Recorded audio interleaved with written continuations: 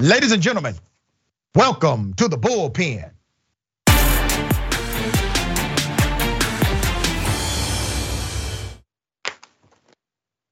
In the Bullpen today, we have Miss Gabriella Hoffman, commentator, Young Voices, very accomplished individual. She hosts the District of Conversation podcast.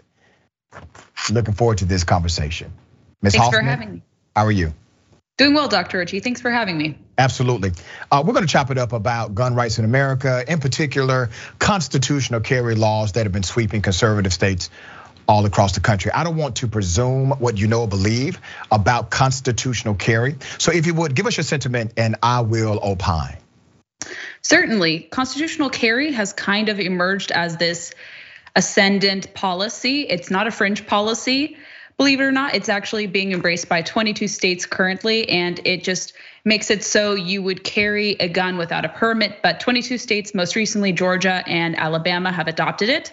And it's certainly a topic that brings a lot of discussion, even amongst those of us who work in the firearms industry, informally and formally. But it's certainly a policy that has garnered a lot of attention, especially whether or not it leads to more crime and whether or not it allows more people to have gun rights assured to them, especially in the minority community as well. So that's kind of constitutional carry in a nutshell, but I'm happy to break it down with you. Absolutely. Let's start from the genesis of it, okay?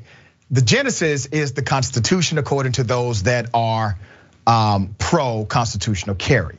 So do you agree that constitutional carry is simply an adherence to the Constitution? I believe it does fall into the confines, especially as a guarantor of Second Amendment rights.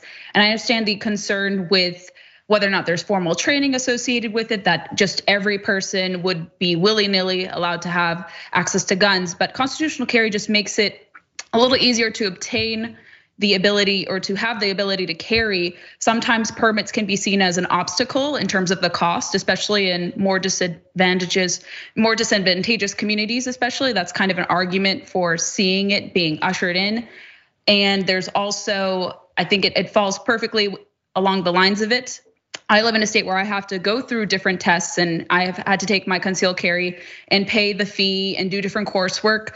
Virginia doesn't have that currently, but other states certainly have different rules. But I'm kind of an all of the above proponent. And if this advances the Second Amendment, as I believe it does, I can be in support of it, even though I live in a state that doesn't have it.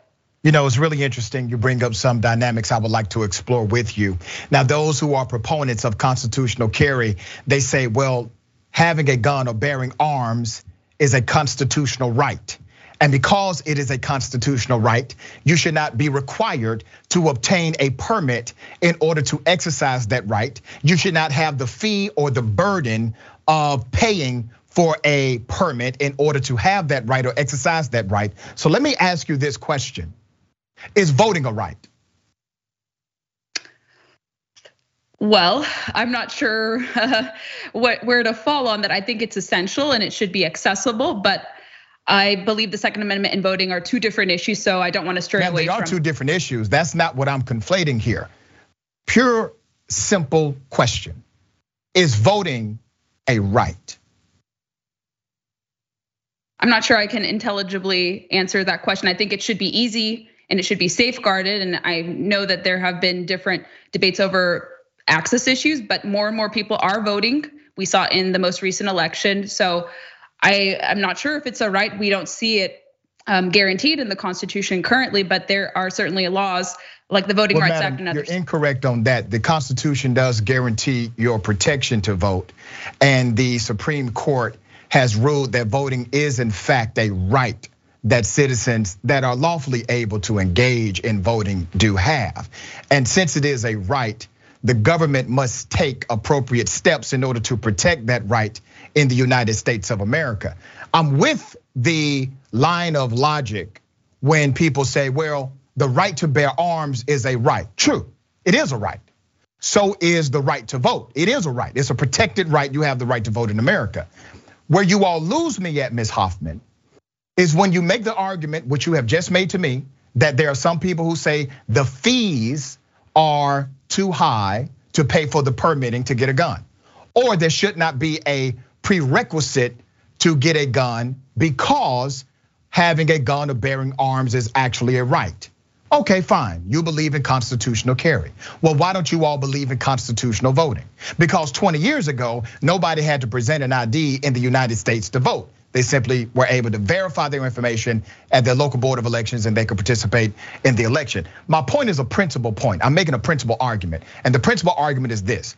Based on the study done by New York University, we have more than 3 million individuals in this country who do not have the proper ID to vote. And that number obviously skews to black and brown folks who cannot afford it, nor do they have access to some of these entities, especially those in rural areas where transportation is lacking. So that becomes a real barrier for them to get the proper ID to vote. If you're making the argument that constitutional carry is a good thing because it is in fact a right, number one, and number two, the fees associated with getting a permit can be adversarial to some communities, why is it you all don't make the same argument as it relates to voting in America? I think the firearms community is pretty divided over that position. I don't really focus on the voting rights component. If I'm talking about Second Amendment, I largely prepare on that. But conservatives and libertarians have different opinions on that. I can tell you that. Personally, I may have a different opinion from some Second Amendment supporters, but I think there's slightly two different issues. And I think when it comes to, let's say you're talking about the identification component, there are a lot of more obstacles to obtaining a gun when a traditional permit framework is there. I have to present an ID anytime I purchase a gun, anytime I subject myself to a background check. And from what I understand with voting, having voted in many elections, I don't have to pay a fee to go vote. I just sign up online and it's really simple. And I would hope it would be a very simple process for everyone. Like I said, I think the Second Amendment is a slightly different issue. And I know Congress is debating that issue more broadly with respect to that. But I think they're slightly different, but they can certainly be debated. Sure. Well, you don't have to, you're not mandated to have an ID. You have to pay to get an ID. And some people look at that as a fee associated with voting. I understand that argument, but once again, it's more of a principle argument. Most people do have ID. As I said, New York University cited that roughly 3 million plus individuals who could actually vote do not have the ID to do so. But let me take you to Georgia House Bill 1358, because you did cite the Georgia version of constitutional carry. Now, I have to point out the background check issue. So in Georgia House Bill 1358, it says the House bill gets rid of the need for a license to carry a handgun permit in public. It also gets rid of the current background check requirement. This bill is being backed obviously by the governor, who is in an election against former Senator Perdue. Do you agree that these bills should eliminate the bare minimum of a background check in order to obtain the gun? If you are purchasing a gun, even with permitless carry in effect, you still have to submit yourself to a background check. And I believe that's what the law would address too, and would perfectly keep cohesively in line. Anytime you purchase a gun, even with, let's say, carry laws in effect, it doesn't take away from the fact that you still have to subject yourself to a background check. And I understand through the Georgia law with the permitless carry bill, as much as the Alabama law, they have created certain carve-outs. So if they're losing revenue to what would be available for going through the permitting process, they have created substitute funds. I think in Alabama, it's $5 million. But for carrying, there is a lot of debate over whether or not you do have a background check. But in the crux of this legislation, regardless of where it's been introduced, if you are a prohibited possessor, you're someone who previously has a crime on your record, you have a criminal record, you're barred from owning a gun or having a permit, you would still be barred even with those new carve-outs, with those new changes. But Ms. Hoffman, in all due respect, the law makes it illegal for a police officer to even check to see if you are in fact a person that can lawfully carry. The law prohibits an officer from saying, hey, let me run a check to make sure you are in lawful possession of this weapon you have inside of this facility or outside of this facility. Number two, 40% of gun sales in the state of Georgia take place by way of no background check whatsoever, because private to private gun sales do not require a background check already in the state of Georgia. And now what lawmakers are trying to do, Ms. Hoffman, is create a special provision to even erode at that common sense dynamic. And I believe they eventually want to take this to the Supreme Court like they have done with other laws in reference to abortion. And remember, Public Policy Survey They polled Americans. 83% of Americans are for expanding the background check for gun owners. 72% of members of the NRA are for expanding background checks for gun owners. But you have not had one Republican bill that has actually said we need to expand background checks for gun owners or those who are would-be gun owners in America. Does that not seem like a significant disconnect between the sentiment of the average American and the political class of the conservative party? I want to address that point you mentioned about the 97% who support universal background checks. In various different polling that has been done on the issue. Well, hold on, wait a minute. Let me correct your numbers. 83% support enhanced background checks. 97%, what the number you cited, they support background checks in general. All right, go ahead. Certainly. Let me respond to that quickly. So in the methodology that has been done on polling relating to UBC or even so-called expanded background checks, a lot of the times the methodology is very flawed without acknowledging that there already are existing background checks in place. And when that is tested with public opinion and when people read more into it, they see that that's very excessive to what is already had. It's an issue of enforcement when it comes to background checks. And I think the polling does not recognize that. They don't take into account there already are background checks in place, whether it's for gun sales or going through the permitting process. And moreover, it has to be expanded upon a bit more with respect to that. And we were talking about private sales, even person-to-person sales do have to be subjected to background checks. It's a very small portion of it compared to where gun sales typically go. But even if you're a person-to-person, private-to-private sale, you still have to subject yourself to a background check. That's not a requirement of the gun seller. If you are a private gun owner and you want to sell your gun or give your gun away, there is no prerequisite in the law that mandates you give a background check to that individual. And here's the irony of that. If you sell somebody a car, most states actually require that you sell that car in good faith, knowing that the person can legally operate the vehicle. But if you sell somebody a gun, there is no law mandating you to do a background check on the person you sell the gun to. Don't you find that a little antithetical to common sense and safety in this country? I think a very small percentage of those private-to-private sales could result in criminal activity. But as a good faith effort, I talked to lots of people in the National Shooting Sports Foundation across the industry. They will tell you that even smaller, individual sales, person to person, they still are very subjecting to background checks. You still have to do it. You just have to pick it up at a gun store after the fact. It all has to be legal. Okay, let me ask you about knives. Is a knife an arm? Do you have the right to bear knives? There has been legislation passed to allow legislation to permit it. A knife is a dangerous tool in the hands of a wrong person. So it's a gun. Certainly, but knives are actually more dangerous than AR-15s and different rifles, according to. Wait a minute, hold on, wait a minute, madam. You said knives are more dangerous than semi-automatic weapons. According to FBI statistics, yes. Ma'am, cite the statistic for me. Yes, I believe it was a 2019 or 2020 FBI statistic, and I forget the year, but and it wasn't just knives, but it was knives and clubs and other different. Ma'am, what you're citing is an aggregate total of individuals that use particular weaponry. So we know that more people have used knives, have used sticks, etc., than have used guns. But there is no way you can use that data to say that a semi-automatic weapon is less dangerous than a simple knife.